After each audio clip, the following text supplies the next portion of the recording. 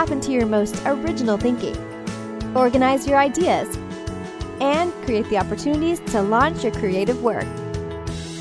Unlocking your world of creativity with best-selling author and brand innovator, Mark Stinson. Well, welcome back, friends, to our podcast, Unlocking Your World of Creativity. And it's so exciting. We've just surpassed 100,000 downloads of the podcast. And it's all thanks to listeners like you. And of course, thanks to creative guests like our one today. We're going to be talking about Marilyn Monroe. And if you think the whole story has been told, we've got some surprises for you today. This is Marilyn's 60th anniversary, and the story behind the icon will be told. And our guest is transformational leader and media executive and founder of Life Bites, Nina Bosky. Nina, so glad to have you on the show. Oh, it's great to be here, Mark. Thanks for having me. Well, I was so fascinated to read about the two projects you're producing about Marilyn Monroe. And I thought on this discussion, maybe we divide that into, because there's lots of layers to this story, isn't there? But let's talk a little bit about Marilyn and some of the things you discovered, but also then the mental health angle of the story and how you're really helping to raise awareness of some mental health issues, standing on the shoulders of Marilyn Monroe's story. And then, of course, we always like to know the creative process behind what you're working on. So this will be fun. Great. Well, Nina, I mean, the stories have been told about Marilyn. I mean, after 60 years, we think we've heard them all, but I think maybe you uncovered some new and different angles. Yes. I think most people, one of the biggest questions I get when I'm talking about Marilyn is ultimately who killed her. And I think that in this podcast, Marilyn Behind the Icon, one of the things that we have done is really try to get the story straight, because so many people over 60 years, 6 decades have built a lot on rumor. And so when I got involved in this project, I believed all the rumors and everything that was out there. I just thought they were true. If you're airing them, they've got to be true.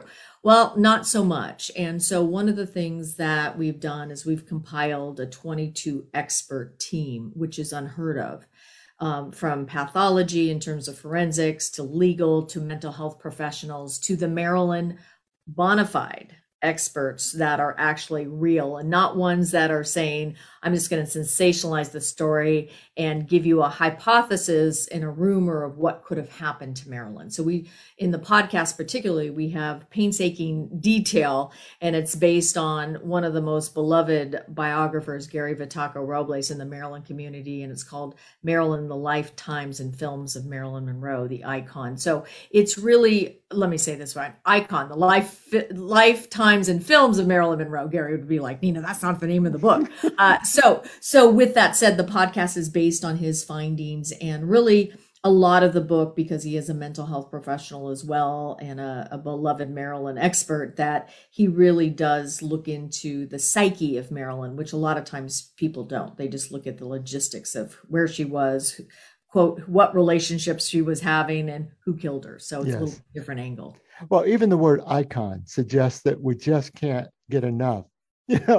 What do you think accounts for the fascination we all still have after 6 decades to Marilyn Monroe? Why the fascination? That's a good question. I don't think it's just one answer. I think you have a person who died at 36 years old and relatively young. And if you think of all the icons from James Dean to Michael Jackson to some of the young icons that have probably died before their time, I think they get etched in history with this kind of iconic what could have been. But then you also have a death that is very much, fueled with, you've got politics, you've got power, you've got mystery, you've got, the Camelot of icons in terms of presidential brothers associated with Marilyn. And so then you got one of the beautiful, most, biggest sex symbols in history.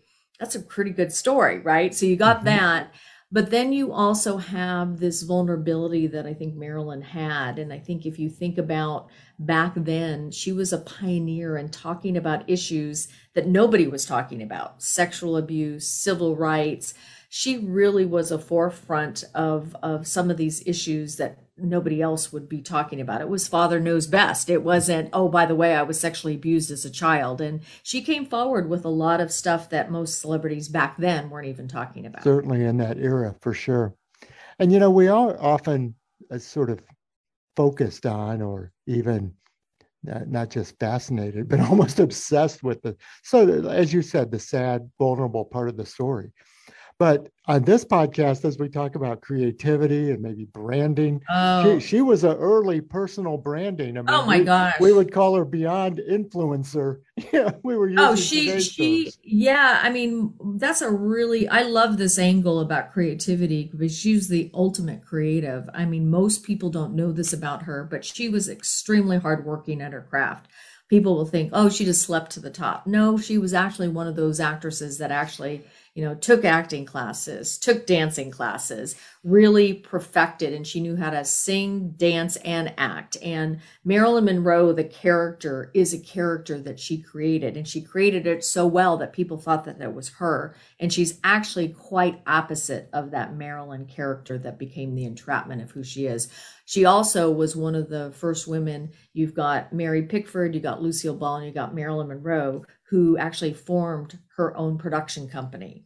She was very clear about her brand, her image, her, creative process, and she knew exactly what she's doing and why she was doing it. And so it was very calculated in a lot of ways. So she was really, talk about creativity. That was probably in her soul. Definitely. Well, let's drill down a bit too, then. The podcast is generally about Marilyn Monroe, but you've also created this TV docuseries that really highlights maybe the mental health aspects of her life as a way of educating the rest of us about some of those issues. And why was it important for you to maybe bring a spotlight to this side as an educational tool, not just, maybe the fascination of her life? That's a really good question. And I think ultimately when I got involved in the project, I come from a media background. And then in 2000, when I started my company, Life Bites Global, it deals with inspiration and getting people to really think about their lives. So you bridge entertainment and inspirational personal growth, and you have people really thinking about their life. So I used to market movies and take movie themes and talk about them as they relate to life. So you would take a movie on change, and it could be a silly movie. It didn't have to be a deep movie, but every movie has a theme. And so what happened was I was brought a project called Goodnight Marilyn, which is a feature film, which is actually a third project that ultimately started this whole thing. And it was a feature film it's a thriller noir, and right now it's at a network, so it may be actually a feature film that actually comes forward. It's been start and stop. We've gotten funding. That in a story, I'll come back and talk to you about that process, because that was, talk about creativity. Yes. Very different from marketing movies versus funding movies in the world of movie making. But that's for a different show and a different time. But that started it. And I was even asking myself, because by then I was really more into transformational and really being able to have a very positive impact on people's lives in the media. And so when this came to me, I was kind of like, why am I involved in another entertainment project? Because the Goodnight Marilyn project is not a biopic. It's a thriller noir. It's based on her as a backdrop, but it isn't about really her. And it's blended of fact and fiction. So it's very much entertainment when you're watching it. So I sat there and I was like, what am I really doing? And so in marketing Goodnight Marilyn, we got on a radio show to market the movie. But then when we fell out of escrow, I was like, wow, we can't talk about a movie. So what are we going to talk about? Oh, let's talk about what really happened to Marilyn. And so I went into it thinking everything that I was hearing was the truth. And let's just kind of separate it out and figure out exactly what happened to her. Give us something to talk about. And as I got into it, I realized that what you think is true, it is beyond not true. And I'll give you an example. 3 or 4 years ago, 2 networks, very well-known networks, came out with 1-hour biographies on the star. In one biography, 81 things in an hour biography were not true because they were started and based on a rumor, and they built the story arc around that. The second one, 42 things were wrong.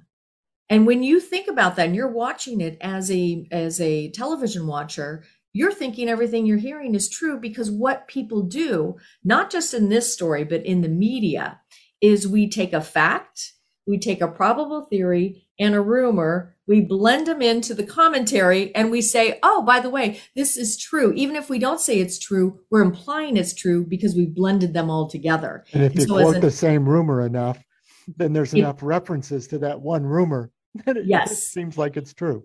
Yes. And so what we're doing in the podcast is it's an acting podcast. And so we have a wonderful Marilyn actress. She's played Marilyn on the stage. Her name is Erin Gavin, and she's definitely embodies the essence of Marilyn. I think it's very hard to play her, anybody playing her, but it's very different. It gives you a kind of an human experience of the star instead of us just talking about it. And then we talk about the mental health aspect of it. So the reason why we wanted to do a docuseries is, if you look at my background, I take movie things. So I'm almost doing the same thing. I'm just taking somebody's life, a star's life, and using it for life lessons. Because when you're thinking about a pandemic that we're trying to get out of and the world issues that we're facing today, mental health issues, suicide is probably secondary to what has happened in this 2-year period that we've all been in. Mental health and suicide are at an all-time high, and teen suicide is skyrocketing right now. So it is imperative that we do something like this. And Marilyn herself was a seeker. She was involved in her own health. Unfortunately, back in 1962, the standards in which they gave and treated patients was very different than today. And I think that if knowing her the way that I know her now, that I think her legacy, she would want people to get help and people to actually better themselves. And I think what a beautiful tribute and legacy to a wonderful woman that lights up the world today, even with her being gone 60 years later. Yes, so good. And thinking about one of your comments about the life lessons that we could take away, what were some of your takeaways that you might share to our listeners about what a couple of those life lessons from Marilyn might be? You know, I think one of the biggest life lessons, and this is one that most people don't talk about with her, and it's not around mental health. It's really about her ability to dream the hardest. If you think about Marilyn's life, and you know, prior to really getting into the podcast and Gary's book, I really was much more on the last, year of Marilyn's life. So when you go back and you look at her history, she came into this world with a mother that had acute mental health disorders and was ultimately institutionalized. And she herself was in foster homes and orphanages, probably 11 to 12 times. I mean, multiple times. Her father, even later in life, never acknowledged her. So abandonment, neglect, sexual and physical abuse. And at 16 was married off because, that was easier because there was no place for her to go. So when you think about her ability as a young child, there's an episode where Marilyn actually isn't being watched over. And at 9:00 in the morning, she would go down Hollywood Boulevard and go into the theater and watch movies all day long and dream of becoming Jean Harlow.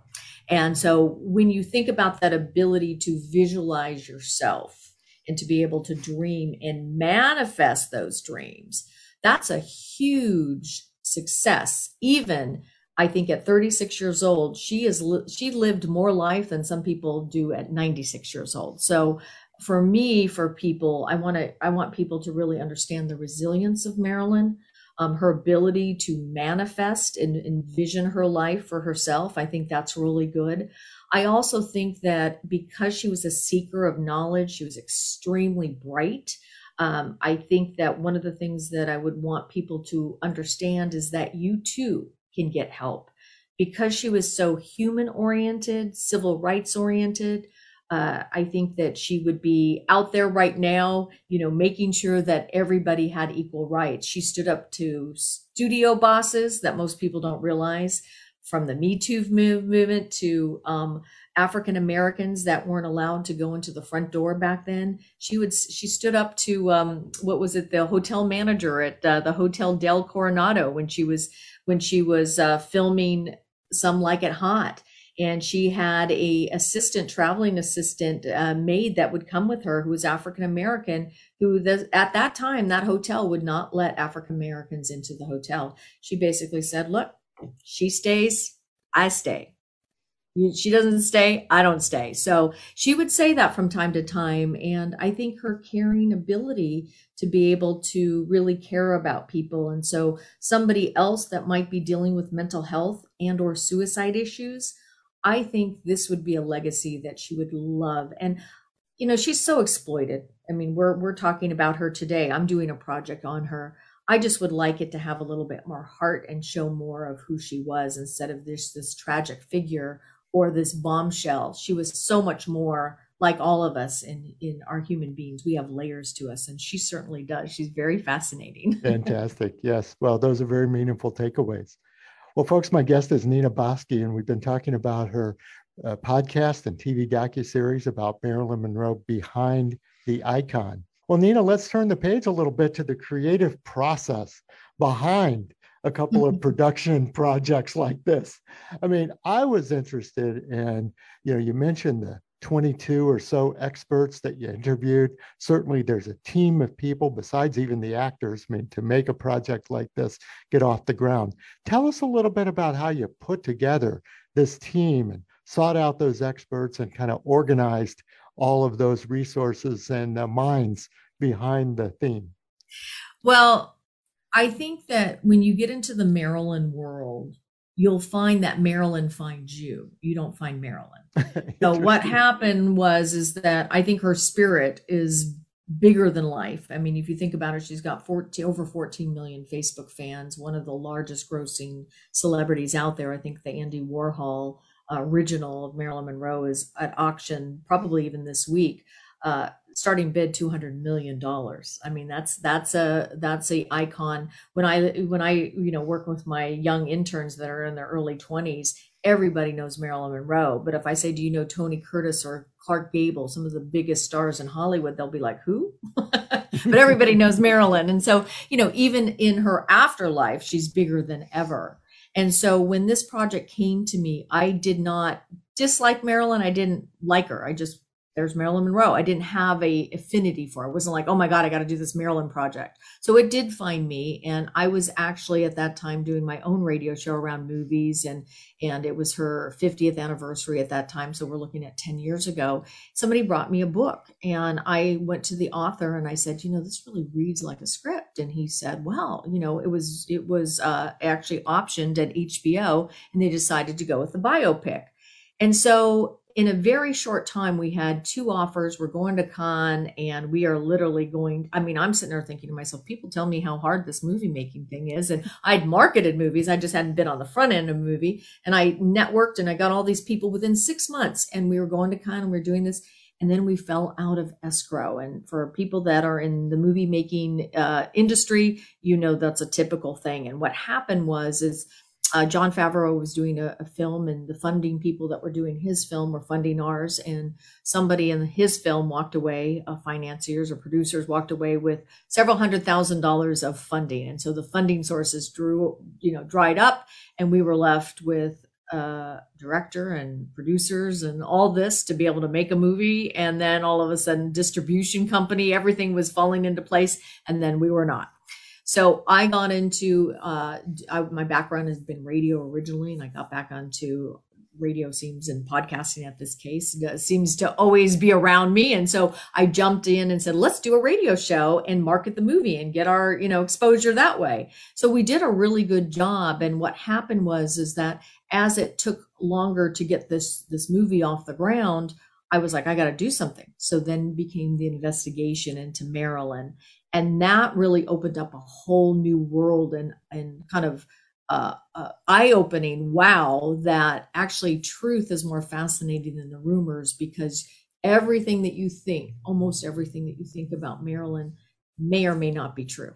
And so that's one of the things that was really shocking to me. And it took me a long time to let go of my belief of what happened to Marilyn, because everybody has a belief. To your point, you've got 6 decades of rumor being told over and over and over again.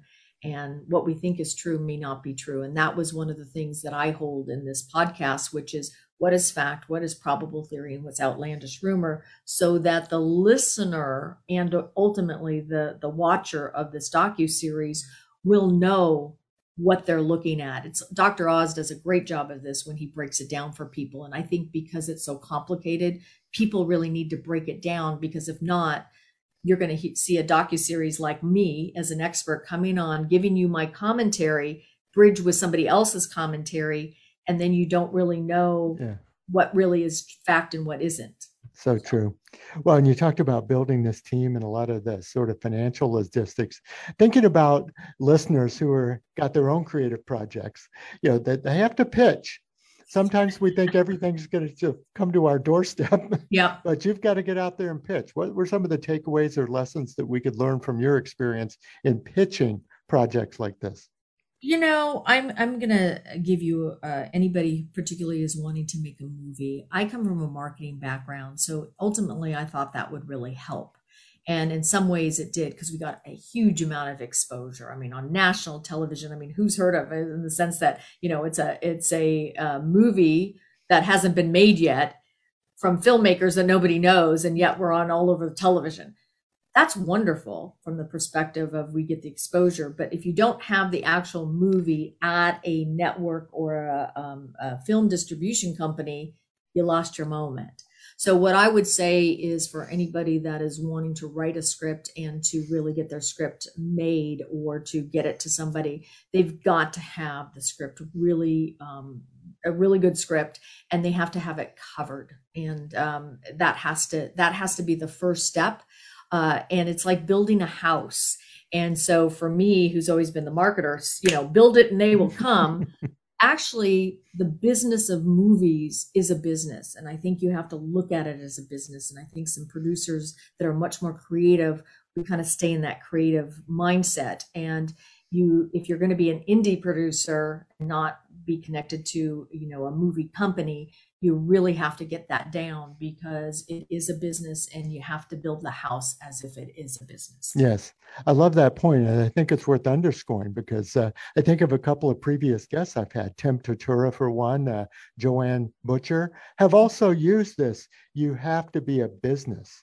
And sometimes we creative sort of entrepreneurs and creative practitioners, and we can be a little loosey-goosey at sometimes, but to think of it as a business, not to take away from the creativity and the idea generation, but ultimately, if you are going to make money, you have to think about the ledger, what's going in and what's going out and what are you spending the money on? You do. And it really is. I didn't realize how much of it's almost like when you think about real estate, right? Because a film goes into escrow, just like a house goes into escrow. So all the elements have to be there. And so when you think about foreign sales, when you think about, who your actors are, and you predicate them against foreign sales, right? You have to have a really strong director, which in my opinion, when I first started this, it was like we had a really great director, except for in foreign sales, she didn't mean anything. So when that happens, you've got to make sure that you've got these elements, because what'll happen from your tax credit to your foreign sales, those types of elements go into the cost of the movie. And when you're looking at investing in a movie, you want to make sure that those elements are there. And so if you're with somebody that has a lot of money and they just want to get in the entertainment business, they're going to give it to you. That's great. But most of us don't have that pocket there. So if you get with a savvy movie investor, they're going to be looking for those elements. So you got to make sure that you've built your house with those elements in place, or you're going to constantly be saying, do you have this actor attached? Do you have this director attached? Do you have any initial funding? I mean, and then you're back to square one. It's like Monopoly. So it's important that you take it step by step by step by step. And the first step is having a good script. That's very good. Very practical. Thank you. Yeah. Well, Nina, people are going to want to know how to connect with you and certainly follow the projects. How can we find out more about you? Yeah, I think that, for Marilyn, it's an easy one. It's behindtheicon.com. And one thing I do want to share is because of these Marilyn experts, there's a couple of books that we have come out in the last few years since our original podcast. So along with the docuseries, we're going to start a special investigation of Marilyn on her birthday, June 1st. We'll be launching it through August 5th. And you will see the breakdown of fact, probable theory and fiction. And that'll be behindtheicon.com. You can listen to the podcast, get all the updates, etc. And then if they want to connect with me personally, it's lifebites.com, and they can go ahead and connect with me. And I'm also on social media through Lifebites as well. Fantastic. Well, Nina, we can't thank you enough. My guest has been transformational leader and media executive and founder of Lifebites Global, Nina Bosky. Nina, thanks so much for being on the show. Thanks for having me, Mark. And we'll be sure to put all those links in the show notes and share the story.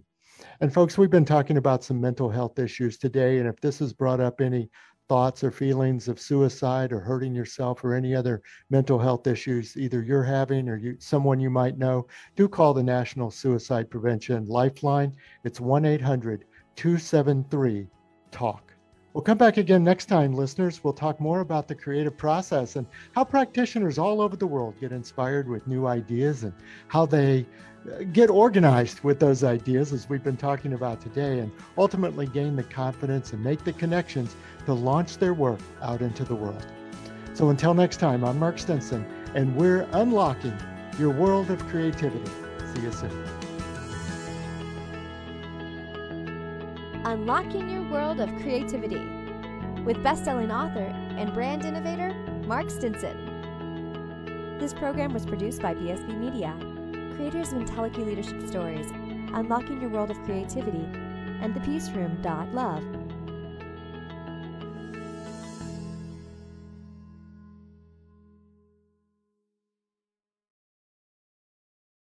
Hey, it's Alora Lovelight. And if you're enjoying Unlock Your World of Creativity, make sure to check out my new show, The Alora Show, on Roku and Amazon Fire TV.